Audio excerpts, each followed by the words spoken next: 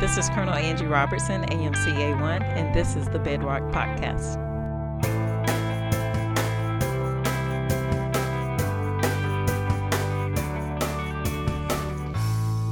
I'm Tech Sergeant Laura Beckley, and I am here with Colonel Angie Robertson, who is the AMCA1 Director. AMCA1 is responsible for manpower, personnel, and services. So thank you, ma'am, for being here. Thank you. My pleasure. Thanks for having me.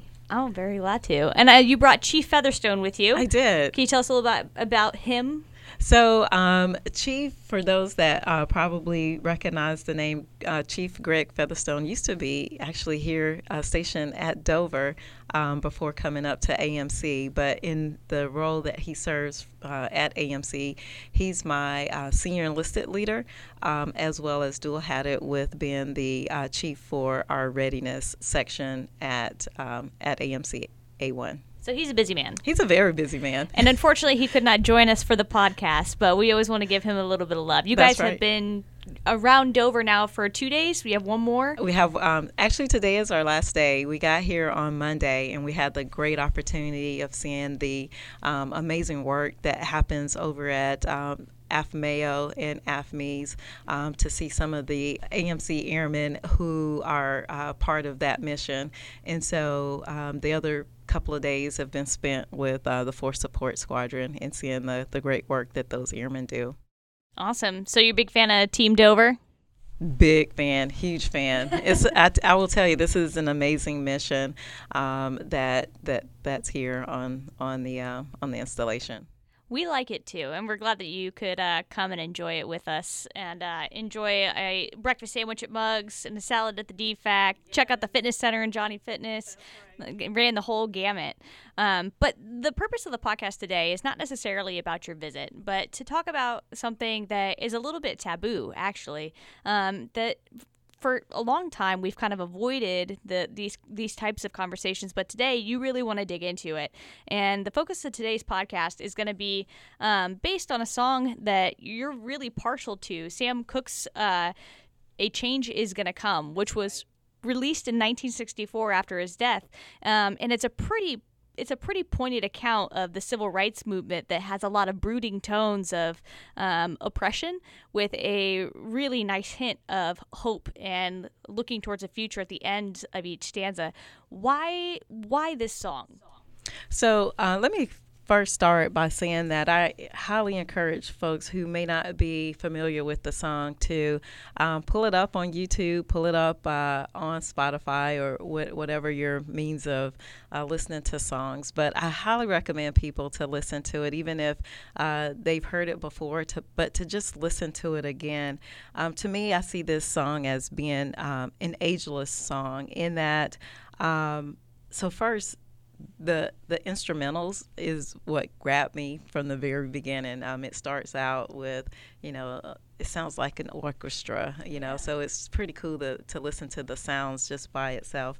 But the lyrics and the message behind it is pretty powerful. And yes, I think initially it was during the civil rights movement, but ultimately it's a song that you can listen to today, and that's why I say it's an ageless song, because ultimately it's about providing hope and encouragement and a promise of a change is going to come no matter what the current situation or the current circumstances are, to be able to live and rise above that. So if you listen to the song, it's about 3 minutes long, not, quick, easy listen. 5 stanzas or so, but at the end of each stanza, and you mentioned it, but he always makes the comment that a change is going to come. And so for me, some people may look at it as being oppressive, but at the end of the day, he gives me that hope and that encouragement that there's a brighter future for us all. In the first stanza of this song, he talks about, I was born by the river in a little tent. Oh, and just like the river, I've been running ever since. And then he wraps that sentiment up with, but a change is going to come. This is one of those stanzas that you kind of pointed out. What about that, resonated with you?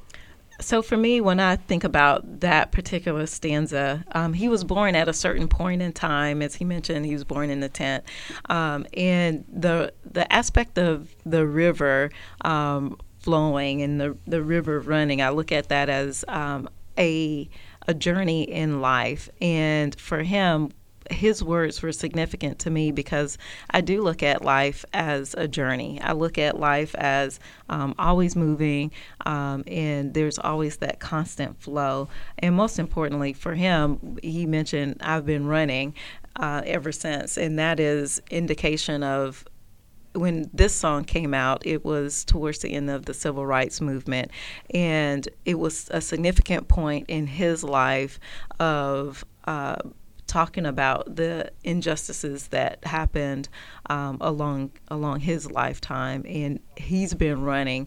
And so for me, it was significant because I was born in the 70s, and it was, just a decade after the civil rights movement. Mm-hmm. And so having that stanza to reflect that change is going to come despite some of the injustices that took place during the civil rights movement, even though he's been running from that since the beginning of his time on earth. And change has come to some extent. So you are a black female and a colonel, which is awesome. Good for you. Thank you. Colonel's not easy.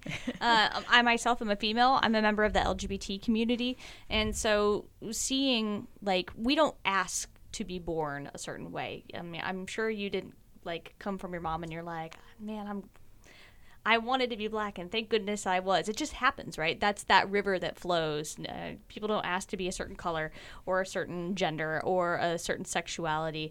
The river flows, and you got to keep running. And so I see where you're going with the idea, that symbolism is really ringing true. The third stanza as well stuck out because of a story from your childhood in South Carolina. The stanza goes, I go to the movie and I go downtown. Somebody keep telling me don't hang around. It's been a long time coming, but change is going to come. So this is a personal one for you. Where is that coming from? So for me, again, born in the 70s, not too far from after the end of the civil rights movement. Being a young kid growing up in South Carolina, I had friends of, when you're a kid, period, you don't look at color. You don't look at the fact that, someone's white, black, green, yellow. You just know that that is a good friend of mine. And so I remember I must have been about 7, 8, maybe 9 years old, and I was invited to one of my classmates' house to play with 3 other of my friends.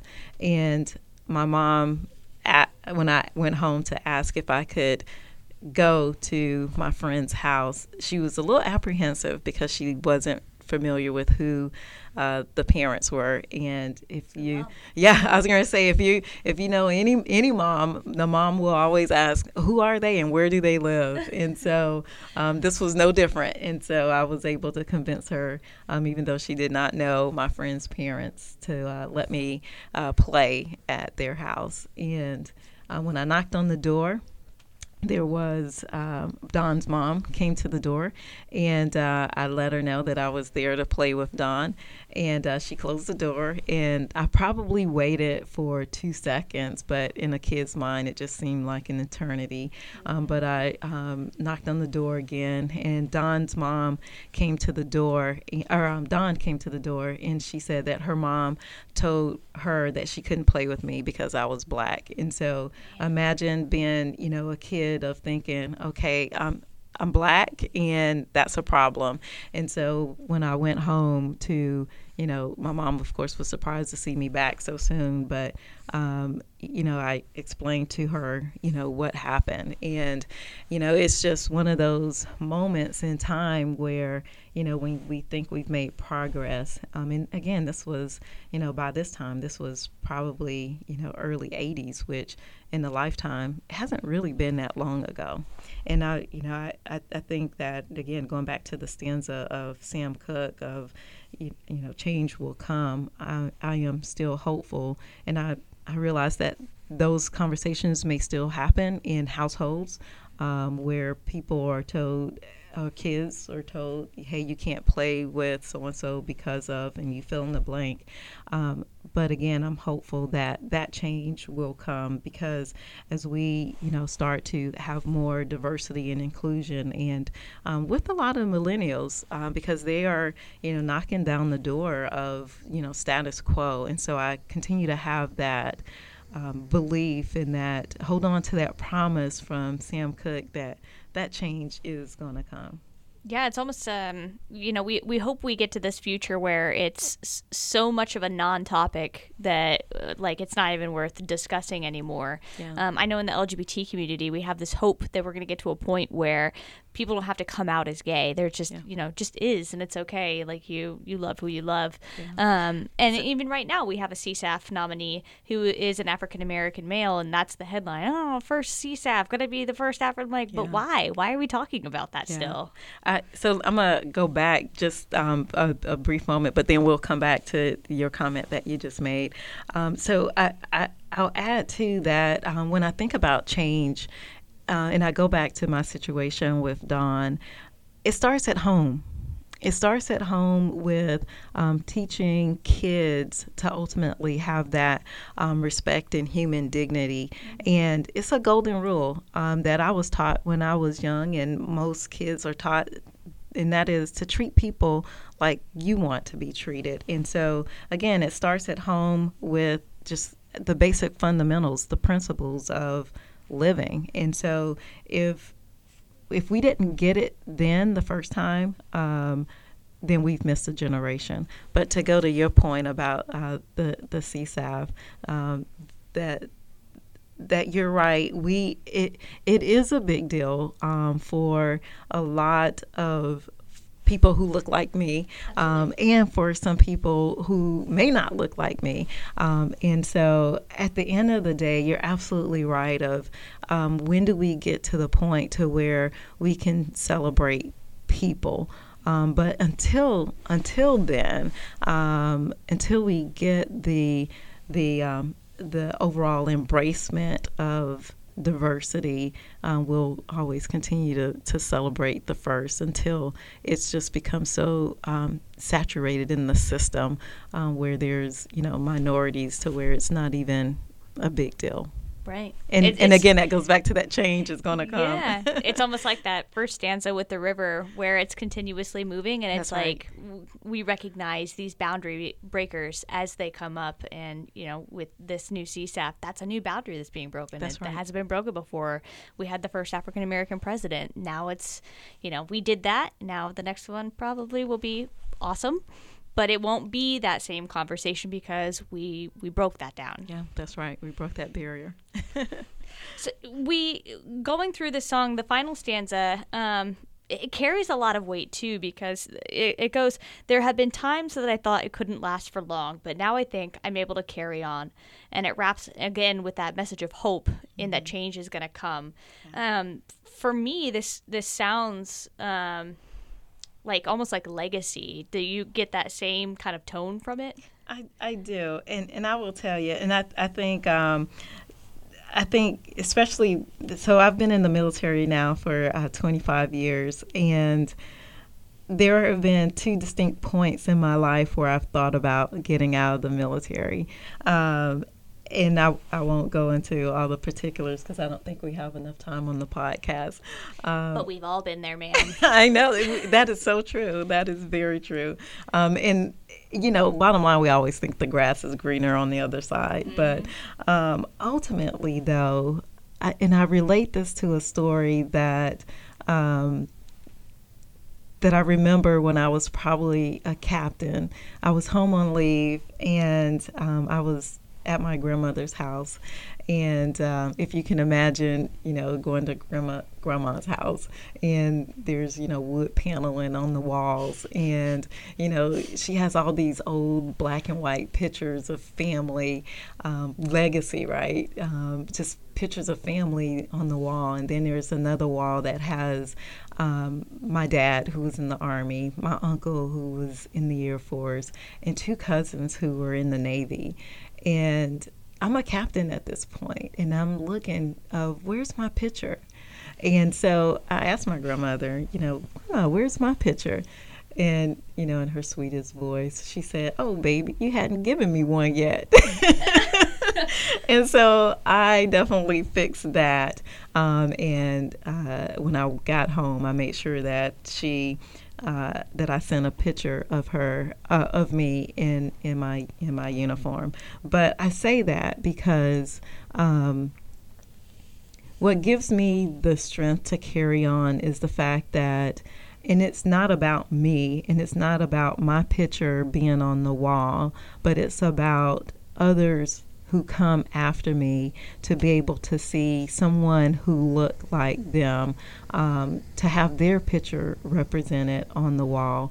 And so it was significant enough for me to ask my grandmother, "Where's my picture?" Because I'm the only female and the only officer in my family. And that was important to me, so that the generation who comes through my grandmother's house would be able to know that I too can do that. And I think, to associate that to the Air Force, oftentimes we go down the hallways and we see the chain of command, and oftentimes I'm sure people want to know, where am I in this picture, in this line of older pictures that date back to you name it, whether it's the 50s, 60s, 70s, or as recent as the current chain of command.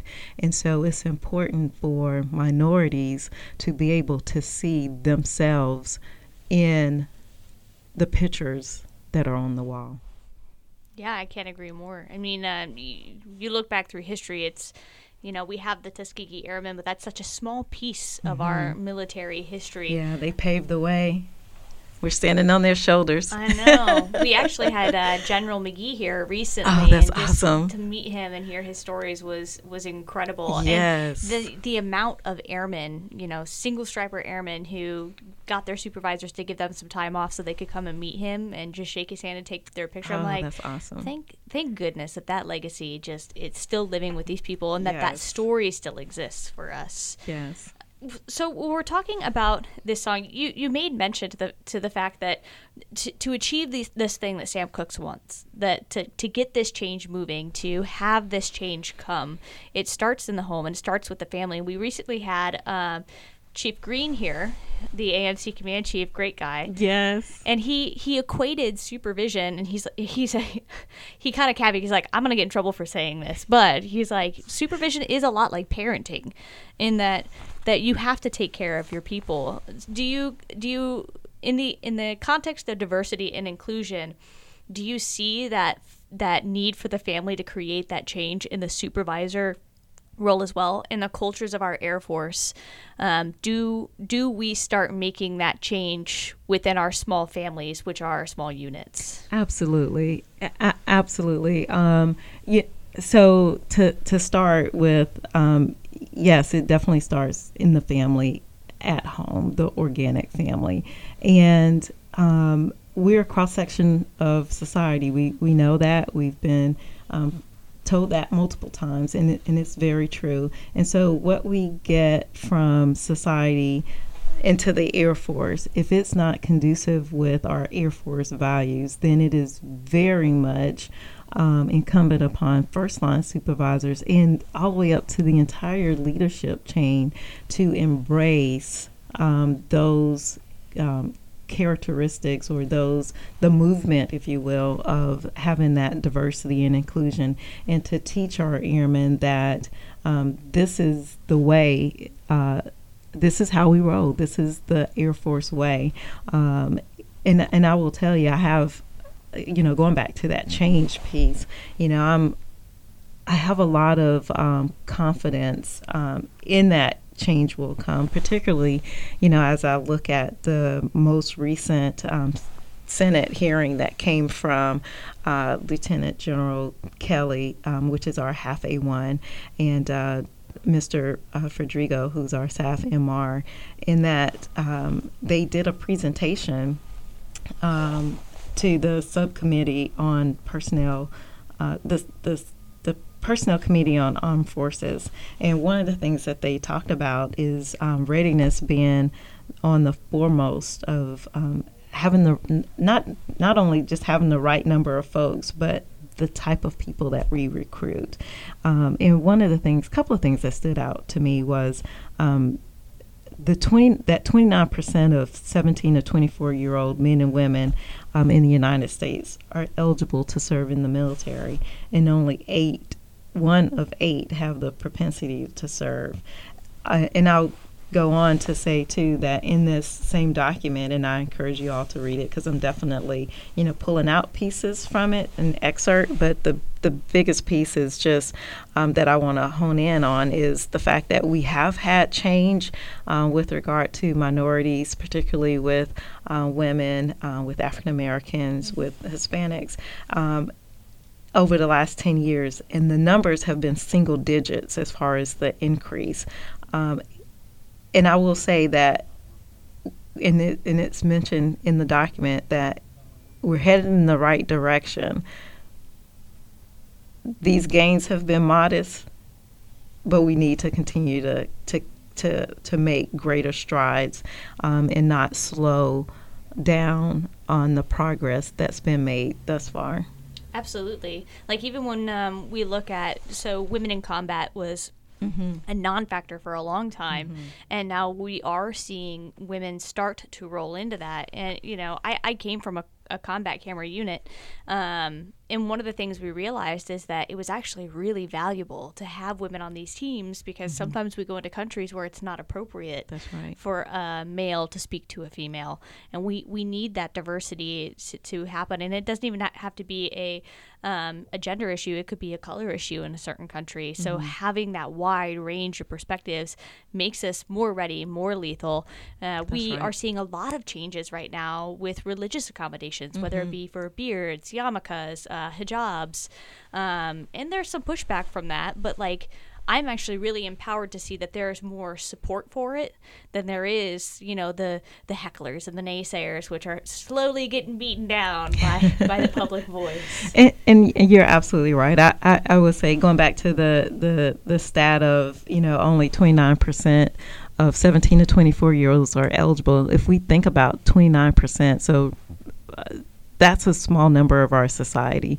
And so we have to open ourselves more to be more, inclusive and to be more diverse, so that we can tap into the population of minorities that may not have had an interest in the past. And so, there's been different research firms that have said that whether it's by 2025 or 2045, that minorities will be the majority. So there'll be a flip in our society. And so if we're not actively pursuing minorities now, we're going to be behind the power curve later. And we need those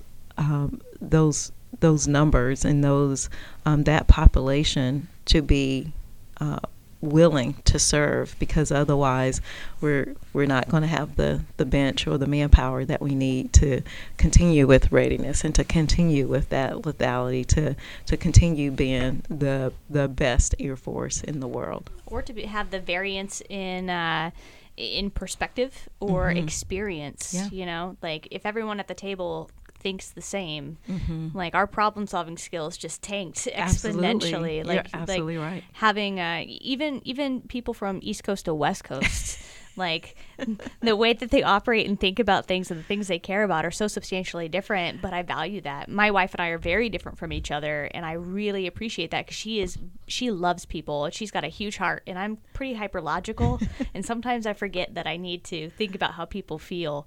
And I'm so glad we have that dynamic, because it makes me a more capable leader and a better human being. That's right. And I think that in diversity and that inclusivity, that is what makes us really lethal. We have this breadth of experience that we can rely on. You're absolutely right. I'm just going to put an exclamation point at the end of that and say yes and amen. I mean, it's the reality. And I'm super motivated by like where the Air Force is heading with this, and how our senior leaders are handling things, because change is still coming. There are still things that need more attention. But me personally, as someone who served under Don't Ask, Don't Tell, who is seeing ongoing policy issues with things such as transgender, I'm actually empowered and I'm hopeful, because I see that we're trying to take the right steps forward.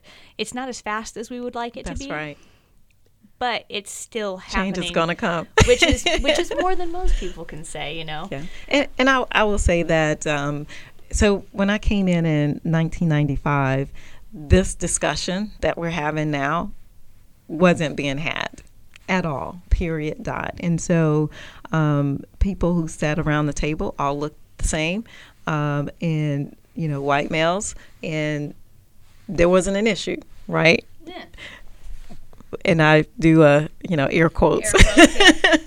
But now it's refreshing to know that our senior leaders recognize the fact that the reality is that's an issue, because there are voices not being heard that need to be heard at the table, because that will make us a stronger force to be able to have that diversity in thought, and to not be a one size fits all and everyone thinks the same way and acts the same way.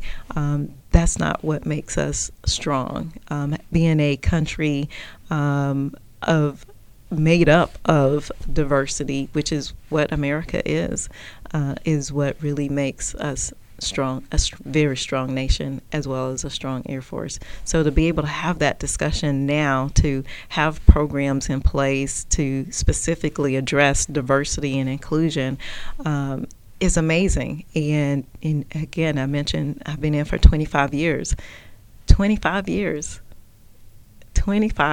It took us that long to have this discussion, and to openly address it is pretty amazing. And so, you know, it's good. And so to continue to press forward with it, and to be comfortable having the discussion is where we should be going. There's a lot of strength in being able to respectfully and appropriately have hard conversations about things, you know. And I think it's fantastic. So for airmen right now, so for a young officer who may be a black man, or a young airman who may be gay and Jewish, who knows? They see that they don't have a huge representation in the Air Force comparatively with some other communities, and they feel like, you know, we're not making enough headway. And there's a lot of negativity on Facebook. Let me tell you, I run a Facebook page. People be out there saying some wild stuff. That's why I avoid Facebook and social media. Yeah, if you want to just see some crazy stuff, look at the comments on like an LGBT event. I'm good, totally good. What would you say to these young and up and coming future leaders who are a minority, who may be struggling with feeling included, especially under the guise of some influences where it's like, well, where's my White History Month? Where's my Men's Month? Like, how do we tell them, like, hey, it's coming? Like, what would you say to them? So that's a loaded question. Loaded because so there's two parts to it. I'll break out the first part being, you know, what would my advice be to young airmen, capital A airmen, whether officer, enlisted, or civilian, who may not want to stick around because they don't see themselves on the wall. And so my advice would be to stick with it, because if they get out, we will never even have the pool for which to pick from so that they can make it to the wall. And so it's not easy. The struggle is real. It's not easy. But if it was easy, everyone would do it. And so sometimes we're called to do things that are difficult because we have to pave the way. And so we need folks who are willing to continue paving the way for others to come. And that's where I see my role of being where I am today. And so my advice again would be to just stick with it, because once we start having airmen, capital A airmen, separate, then that automatically decreases the pool, and we won't have a vote. We won't be given the opportunity. The other piece that I'll tease out a little bit from your question is the advice from social media with regard to where's my month. And so my advice would be there's 12 months. They can pick one. Whatever month they want. Yes, exactly. I mean, I'm on board with that. I think there are people in this world, especially in this generation. Like, my young airmen are amazing. Yes, I agree. And they have so much passion, and they have so much drive to make it better. And there is 12 months in a year. And if there is something that they feel like needs that attention or needs that advocacy, then push for it, man. Go get your month. That's right. In the meantime, you're welcome to share pride with me if you like. We invite everyone. No one's excluded. And when we look at the reason or the purpose for special observances, it's because a group, and you pick a group. For me, of course, and I'm saddled between African American history for February and women's history for the month of March. So this time is, this particular, it totally is. But when I look at that and how I associate that to my life, it's because, we want to remind society that we're here. We are still here. Absolutely. And it makes us stronger. It does.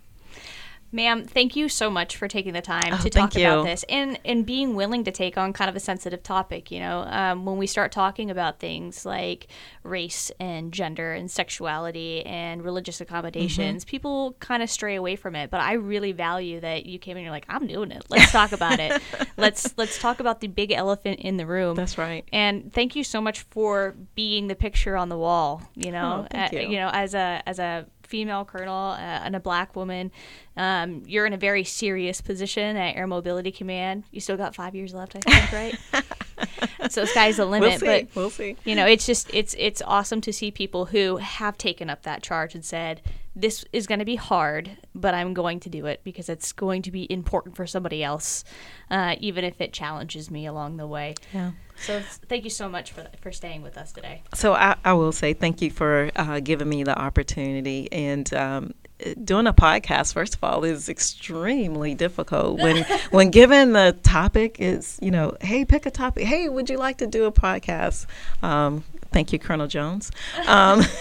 Hey, would you like to do a podcast? And, oh, by the way, pick a topic. And, there's so many things to talk about.